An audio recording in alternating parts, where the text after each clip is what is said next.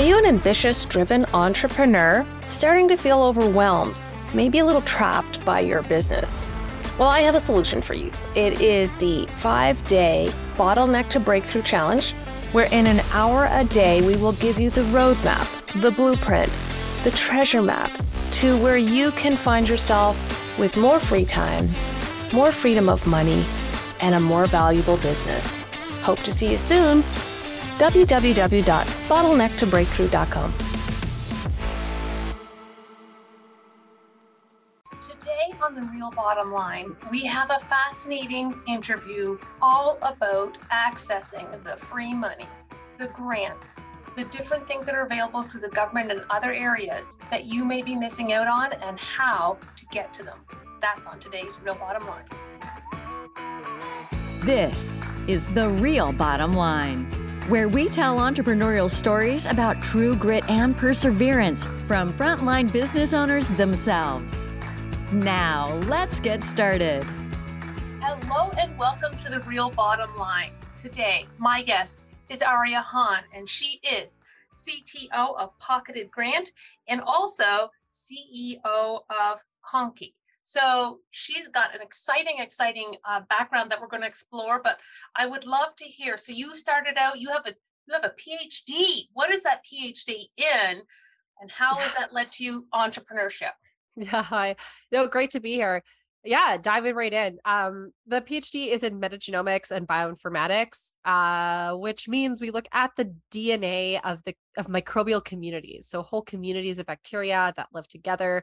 We look at their DNA to figure out who's there, what are they doing, who's doing what, and then, how can we use that to do interesting things? It's a lot of big data.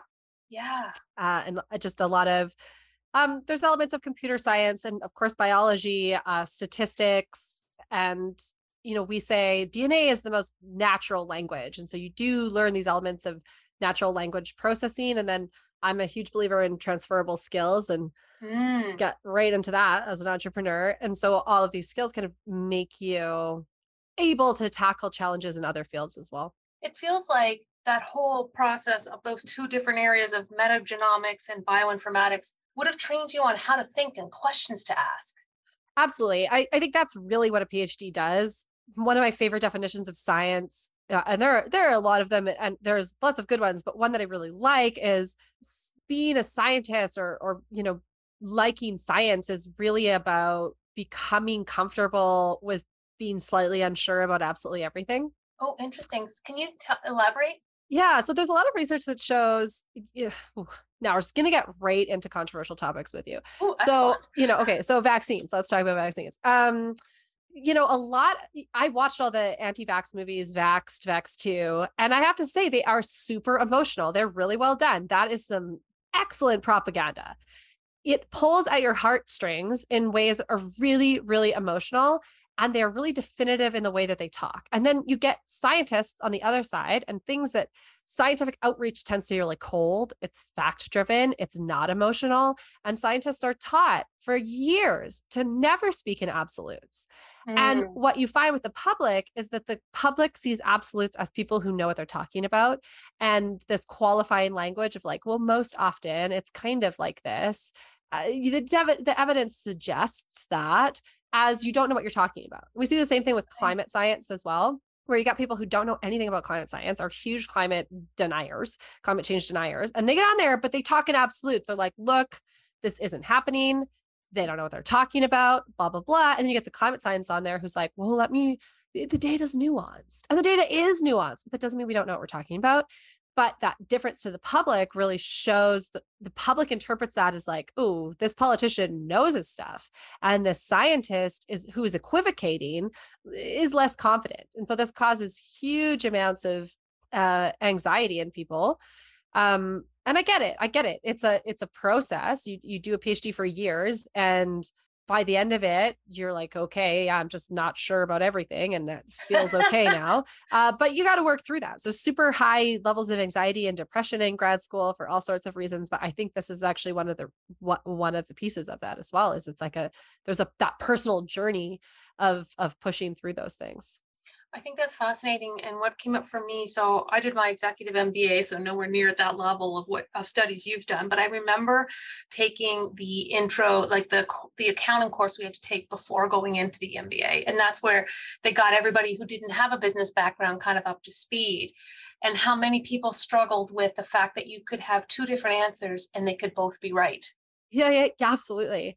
Absolutely. It's funny. We're just talking about different business models at Pocketed this morning.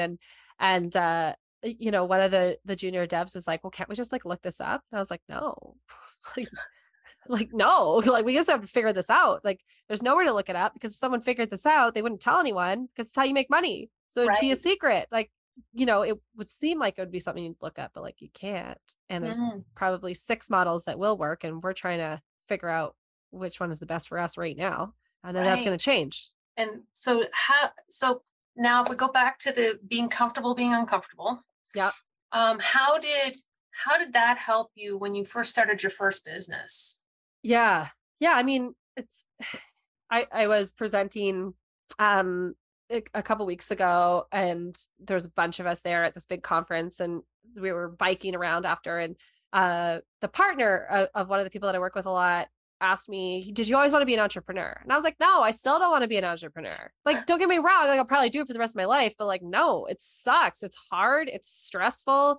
You're constantly worried about, even when the business is making money. It's like, oh, well, like it never goes away. You're like, instead of being like, I just want runway in the bank for 3 months. Now it's like, now I need runway in the bank for 12 months or 24 months. Like that bar just moves. And so you're just anxious all the time. You have all this responsibility. If you want to be a leader who creates a culture and a work environment that people actually want to be at and recruit those types of people, then there's a lot of things you have to do well all the time. And they're hard to do, like having a positive culture and making sure that people feel busy and fulfilled, but not overworked and overwhelmed. That's a very difficult balance to strike with most people. I've learned a lot about myself as a manager. I don't do juniors well. That's my new thing. Don't do what? Juniors. I like to be a macro manager. It's like the opposite of micromanager, but I don't know if it's actually a real thing.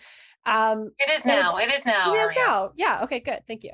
But it doesn't work well for juniors. Like they want a task list and they want closer instructions. And I relearned that lesson painfully. So yeah, I think it's the right place for me. I think I found the right niche for myself, but it's continually uncomfortable.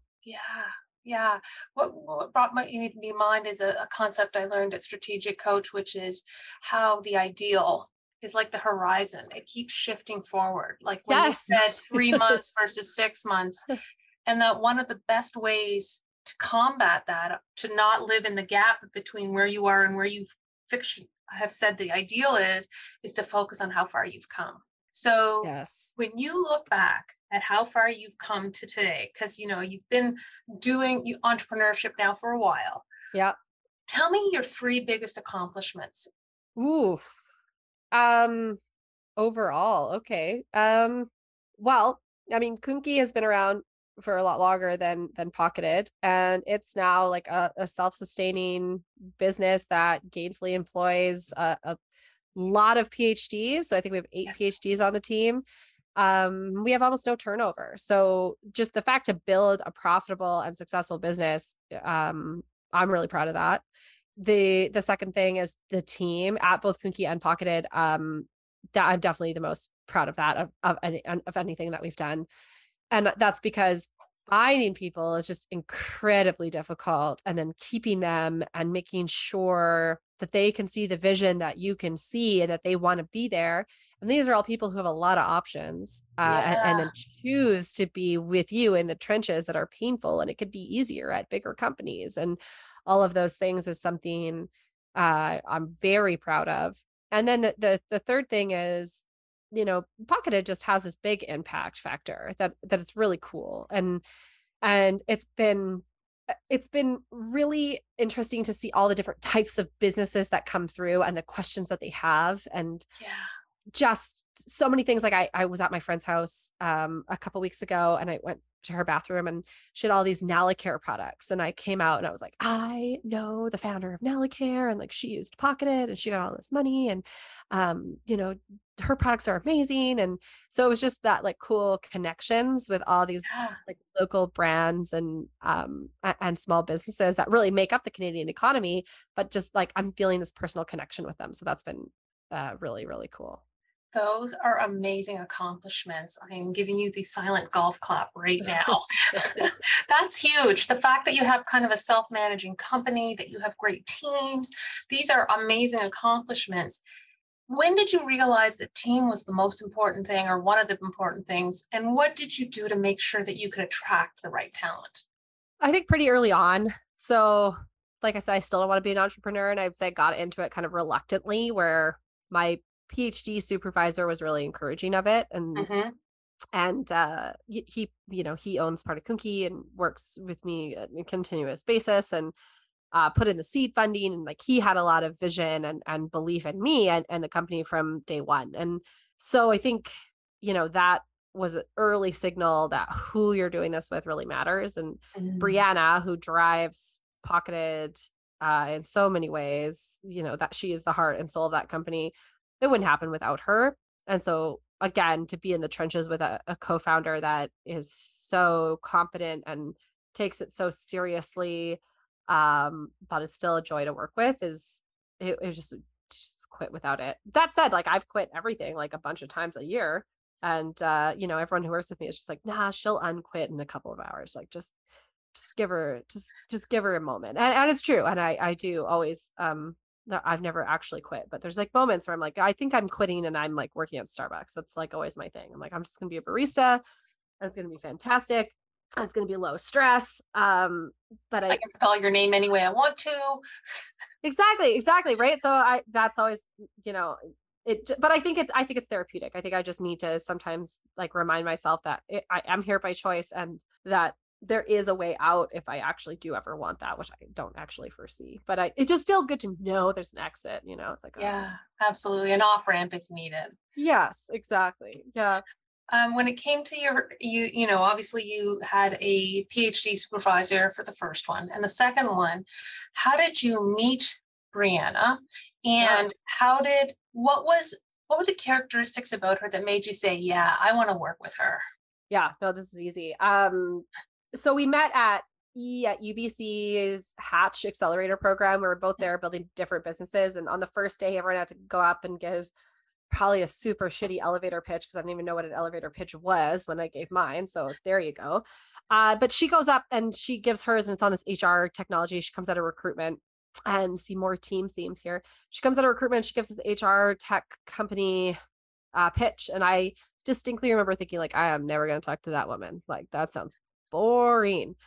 Um, but as time went on, she was really funny, and she was asking really good questions, and I started to kind of see more need for some of the stuff that she was building. And so I started trying to sit by her at all of this coursework in the accelerator. And you know, there one day I had a contract open, and she was reading over my shoulder, which is like so her. And she was like, you shouldn't sign that. Like, here are all the things I hate about this contract. Like, I look at a lot of contracts like this all the time with my other company and blah, blah, blah. And so she was running me through it. She's totally right. And she saved me there. And, you know, she was hearing more about what I was doing, and we really hit it off as friends. And so at first she actually hired me to build an AI algorithm for her. Mhm. I did with my team, and we built that out, and it worked really well. And I was like, I see it. And then the other thing that Brianna brings that I don't have, if this was Brianna here, it would be so much more polished. Like, she is just so polished. She's such a pro. She knows the right way to say everything and write the email and see it, and when to push, which is always according to her, and you know, when to, you know, that when to be impatient and when to wait and when to call in help. Like, she just has business, it just is intuitive to her. And so there's Yeah. just so much that I learned from her being on calls and not saying anything to her, and or not saying anything on the calls, and just listening to her navigate the different pieces and conversations. And it's something I you know, it's we've been doing it for a couple of years together, and it's something I'm still super impressed with. So it's I have a lot to learn from her, and I'm sure we'll do lots of work together for decades to come. Oh, that's amazing. Now, Pocketed, before we dig into what it does and why everyone should be on it, let's talk. You have a workforce that is across the country. And I know we've spent a bit of time on getting the right team, but now you have a team that you work with. Some of them are remote. How have you managed and navigated that highway and made everyone feel like we're all rowing in the same direction? Yeah, trial and error is the short answer. So I think at first we were doing too many touch points and I hated it. But I also, like I said, I like to be a macro manager, and we were doing all these touch points and it was way too much. And I was overwhelmed by it. And finally, someone on the team said, I hate how many meetings we're having. And I said, thank God. And so I started asking everybody and they were like, yeah, we also all hate it. We thought you liked it. And I was like, no, I don't. And so then I think we swung too far in the other direction, or we like canceled all of them. And then there was not enough touch points and wires were getting crossed. And then we got into a cadence. And what I'm learning is that there's the team cadence and then there's individual cadences as well. And so it's about knowing your team. And some people want a weekly check-in and some people find that terribly stressful. Some people want a 3-month one-on-one, and that really works for them. And so it's really about kind of figuring that out with each individual and then coming together as a team. So I think a couple times a year, it is important to meet in person. Yeah. And we found kind of 2 times a year is probably sufficient, but if you can kind of get in the same room and hang out and socialize a couple times a year, that it makes an incredible difference. Amazing. I also would expect that you would have to have a great deal of trust in the people you've hired to be able to manage remotely. Was that something you had to work on, or is it something that came naturally? For me, it came naturally because, like I said, I tend to be that macro manager, and also because I come out of academia where that's just how it's run. So, you might need a piece of equipment that's worth like millions of dollars, and you beg for it and you talk to your supervisor and you write grants and it gets in there. And then it's literally just like dropped off. Like there's just like a box one day and they're like, well, figure it out. And so you'll just like set up this like extremely specific multi-million-dollar piece of equipment. And you're like, I guess I read the manual, and you read the manual and you make it work. And so that type of leadership is the only thing that's really been demonstrated to me, where it's like, no, I'm sure you'll figure it out. You're a reasonably intelligent person. Like, do your thing. Like, it's not like I know how to figure it out. Like, just read the manual, ask questions if you need to. So I think that part of it really came naturally to me. And I would say too, hiring's always a risk for sure. It's always hard. Interviews are difficult. There's people who are good at interviewing and suck as employees and vice versa. Absolutely. So that's why all companies love referrals. It's like, oh, you know someone? Fantastic. Let's talk to them first. So, that's always a good method. But I also say it comes out in the wash pretty quickly. Like I don't think we've had a situation where someone underperforms and it's not obvious for an extended period of time. You start to see differences in how often the team is relying on them and how often the team's kind of giving them other props, and what they, as you're kind of going through the next sprint's assignments, are they putting their hand up? Are those things getting done? Is the rest of the team like, oh, I'll take that one too, because they know, so the person's not going to get it done. Like, it comes out so quick. Oh, isn't that fascinating? Yeah. So it's not been something, letting someone go, it never is pleasant, even when it's warranted and you felt like you've done everything you can. And it's still someone's life, and they're still a person, and they can underperform at work, but still, be a great person. Exactly. Yeah. So, and you never know what's going on in people's lives. So it's always really, really complicated. So we try to do our best, but it's not often that becomes a problem. Your business is making a profit. You're growing, but you may still feel like you don't fully have a grasp on how to make the best use of this success. Don't worry, you're not alone. Hi, I'm Wendy Brookhouse, creator of the Total Wealth Accelerator and host of this podcast. I've developed a quick and easy tool that will give you a detailed snapshot of where you're currently at in your business and wealth growth and how you can improve upon it. It's called your Financial Diagnostic Score. It's completely free and you'll instantly get the results. So head over to TotalWealthScore.com right now and see where you can focus to grow your wealth. Well, let's dig into it. So you and Brianna started Pocketed. What was the pain point that you saw in the market that you wanted to address? Yeah. So there's a lot of government funding out there, like billions of dollars. And both she and I separately were accessing it, like hundreds of thousands of dollars a year. Like I think in 1 year, Pocketed was awarded like $750,000. Like it's a lot of money. And we're a company that's zero revenues, just a concept, like nothing. We weren't like even, there wasn't a product on the market yet. And we were still able to win all these grants. And that, again, I think from academia, where academia runs on grants, that was just kind of obvious to me. And I knew how to do this. And Brianna was doing it. And, like I said, she had hired me to build this thing for HR tech. And I had eventually kind of jumped on board and was building that with her. We had pilots in stores in the States and big chains. It was going super well. And then the pandemic hit. Right. And the restaurant service industry got hit extremely hard. So a lot of the companies we were piloting with went from, tens or hundreds of stores to a handful of stores, or we're pursuing Chapter 11, like all of these things. So we're like, well, this is the wrong timing for this product. So we're kind of having a postmortem, discussing what had gone well and what hadn't, and how had we been able to get as far as we did. And grants just kind of kept coming up. And so, just being who we are, we invited some friends out for drinks. We were allowed to at this point in COVID. It was like totally legit. And we took them out and we said, oh, I just want to hang out. But it was a bunch of CEOs who run great companies. And as soon as they kind of sat down and had a drink in front of them, we were like, how much grant funding do you use?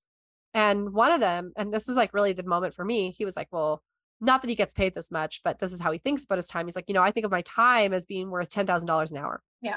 Every time I'm about to do a task, I ask myself, am I getting an ROI for that cost? And it's just not true for grants. I can raise faster. Mm-hmm. And I was like, okay, drinks on the table. If I can get you, Brianna and I can get you more than $10,000 in an hour from the bar on our phones, you have to pay for everything. He was like, yeah, you're on. And it was way less than an hour. And I think we had secured him $21,000.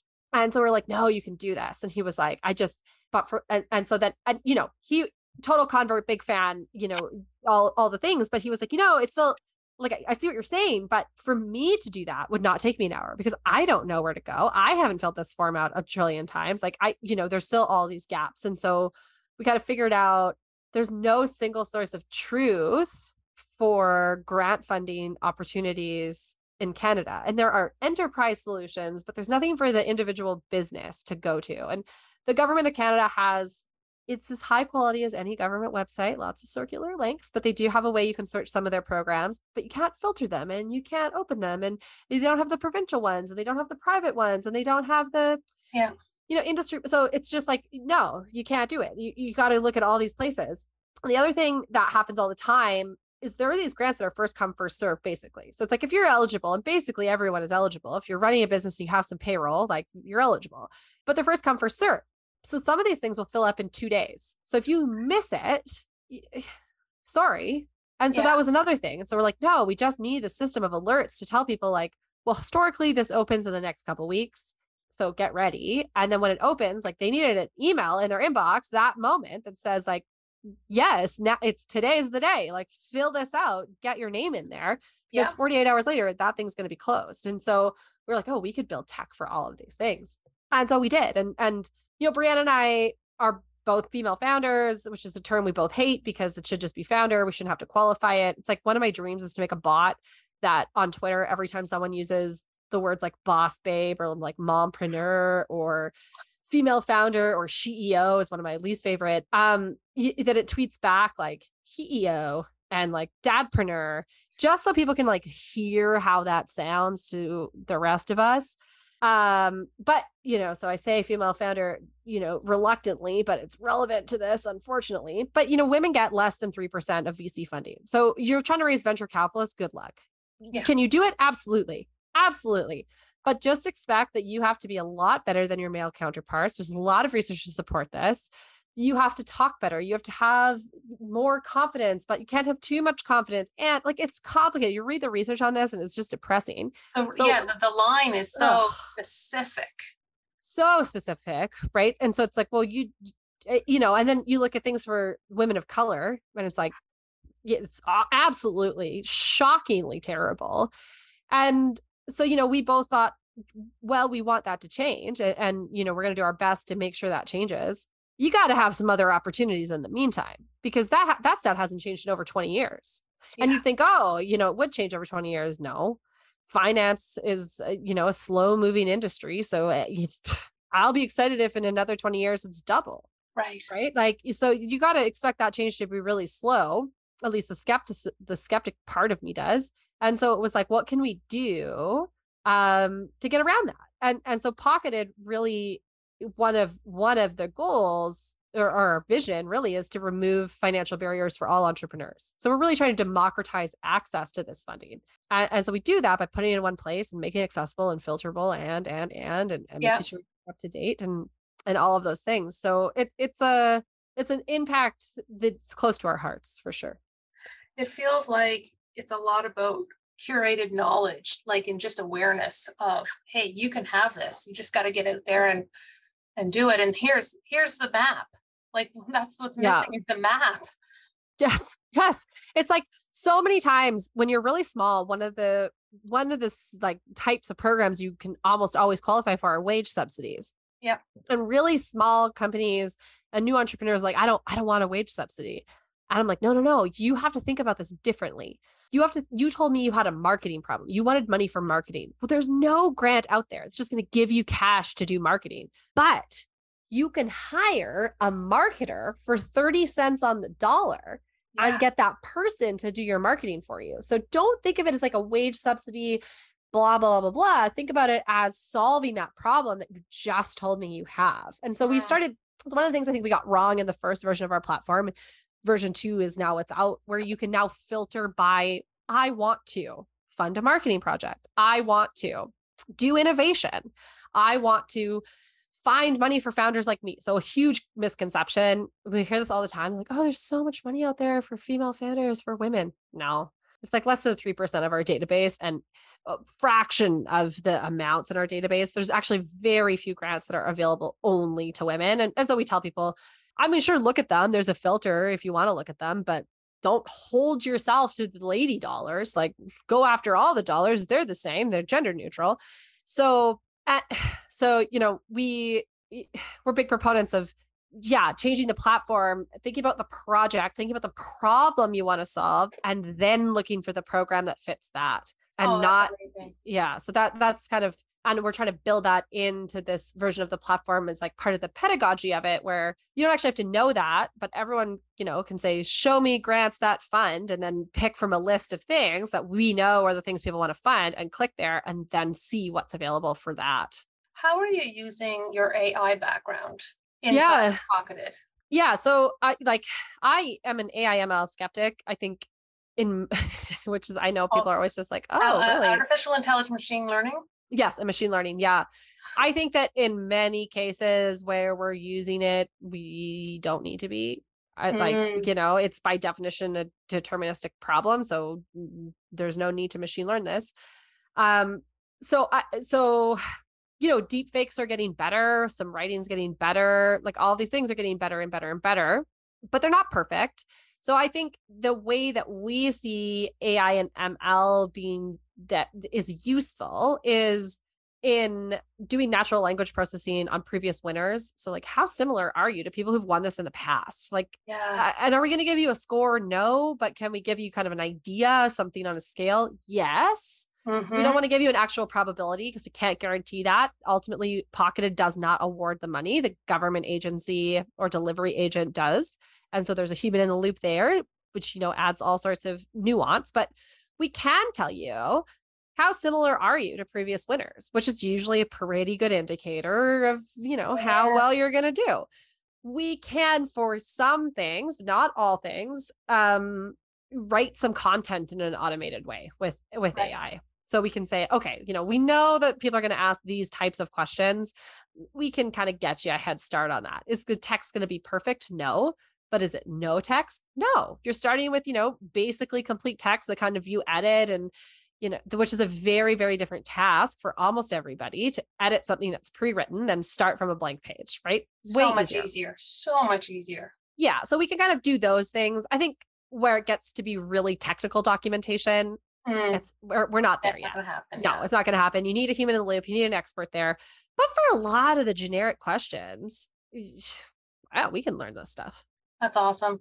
I used to do grant applications in a previous lifetime. And there was always this point where I'm like, I can't answer this same question a different way this time.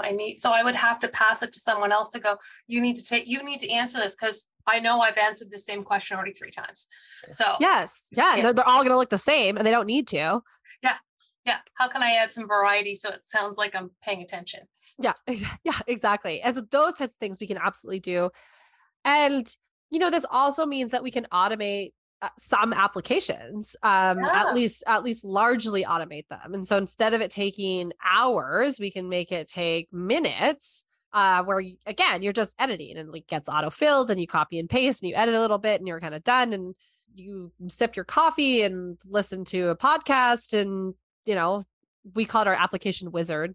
Yep. And it, kind of did a lot of the work for you. And all of a sudden you're like, oh, this isn't so painful. Right. We've also found it's like addicting to people. It's like, once you get the first one, you're like, oh, this is real, and then they're like, well, what else can I do? Yeah. What's more? What's the next one? Yeah. And then people kind of get the hang of it. And it's funny because our lawyers said that too. They're like, yeah, we find that people either like don't do grants or they do all the grants. And we're like, yes, because once you get it, you're like in it. Yeah, absolutely. I can see that. When it comes to your company, how do people work with Pocketed, right? So so in case you're just listening and don't get to the show notes, the URL you want to go to is hellopocketed.io. You get there. I'm brand new to the site. Aria, what do I want to do? I'm going to sign up. It's free to sign up and make an account. We've timed it so many times. It's like 3 minutes. And so you need to give us a little bit of information about your company. We call it your grant profile. And that allows us to match you with programs you're likely eligible for. Mm-hmm. So does eligible mean you're going to want everything? No. One of the examples of this is there's a grant at BC that will cover the cost of an awning for your house. And like a lot of people are eligible for it, but like it's a very specific person that really wants this awning grant, so it doesn't always mean that you're going to want every program on there. Yes. But then that's why we've categorized things and we do recommendations for you and you can get curated lists from us and all of these things. But so we also made a really conscious decision that no, we don't want to not show people the awning grant because we just had a client, for example, who manages, it's a nonprofit. And we mostly work with small businesses, but nonprofits are welcome on the platform. The database is growing every day for nonprofits, and who runs some low-income housing. So she wants that awning grant, right? She's like, that's fantastic. If I can get awnings paid for on all of my properties, like that's awesome. So we never know exactly when those kind of like esoteric grants might, spark something in someone. Yeah. So we don't want to hide them. But we also don't want to flood you with them because most people match to close to 100 opportunities at any given time, which is, it's overwhelming. And so we're working really hard to get that down to recommendations on this is what you should apply for like now. And this is what you should apply for next month. And these are ones that, feel free, explore, look around. Maybe something in there will like spark, an idea or you'll see a need for it. But we try to take the information that we give you and make that as easy and simple as possible. Yeah. I have a new thing that just came up. It's my grant GPS.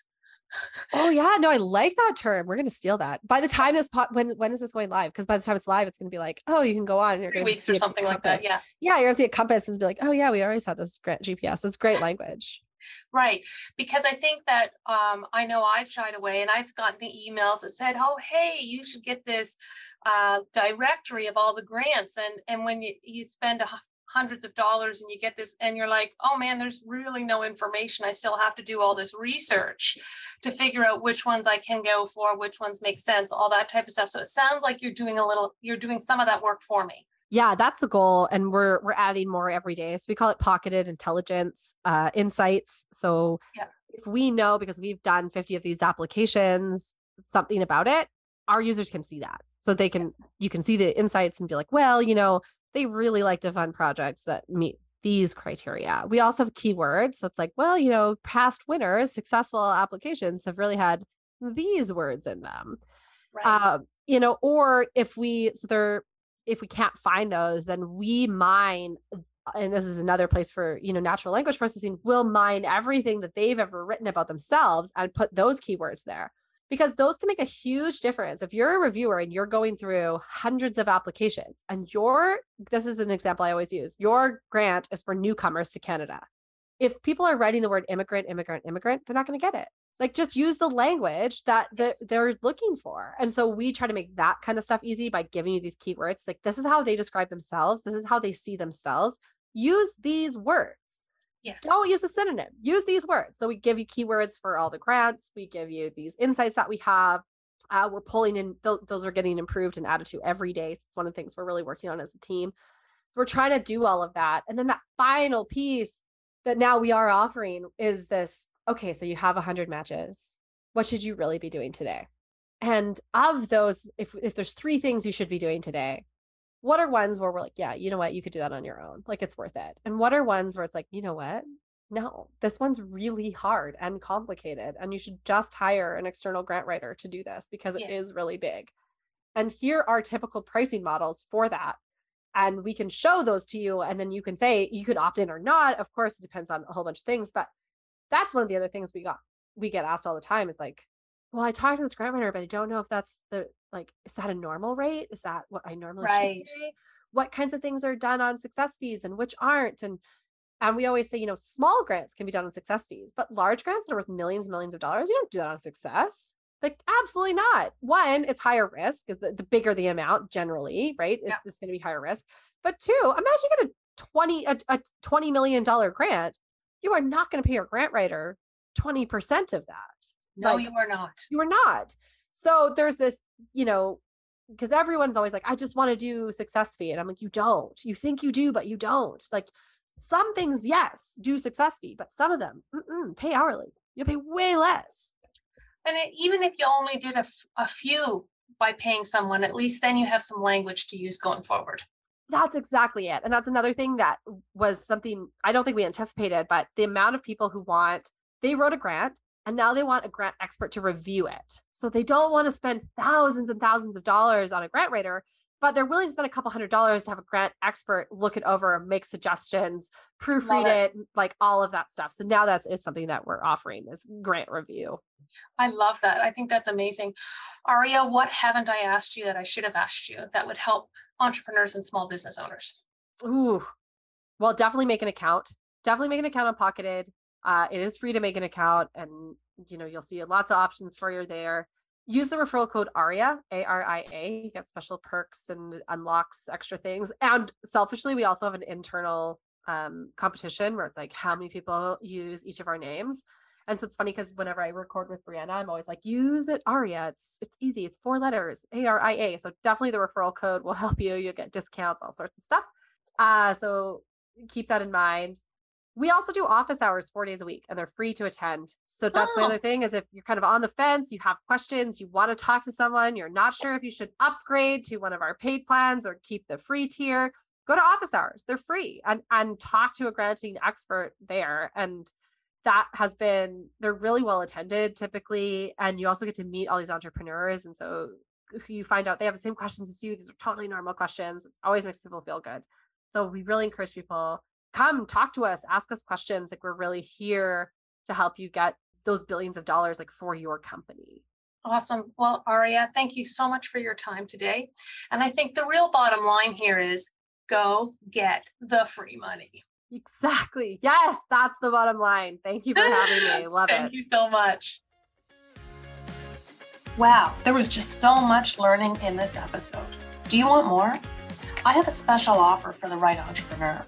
A complimentary one-on-one coaching session that is all about you, your business, and your goals, so that you can accelerate your business and start to accelerate the growth of your net worth. Head over to wealthcoachwithwendy.com. There you will find a letter that kind of outlines all the details of this offer, and also an application form. We have an application form because there's such a limited number of slots that we're opening up for this, that we want to make sure that the people that are successful in getting the slot, we can make the biggest difference with. So head over to wealthcoachingwithwendy.com and apply today. Thanks.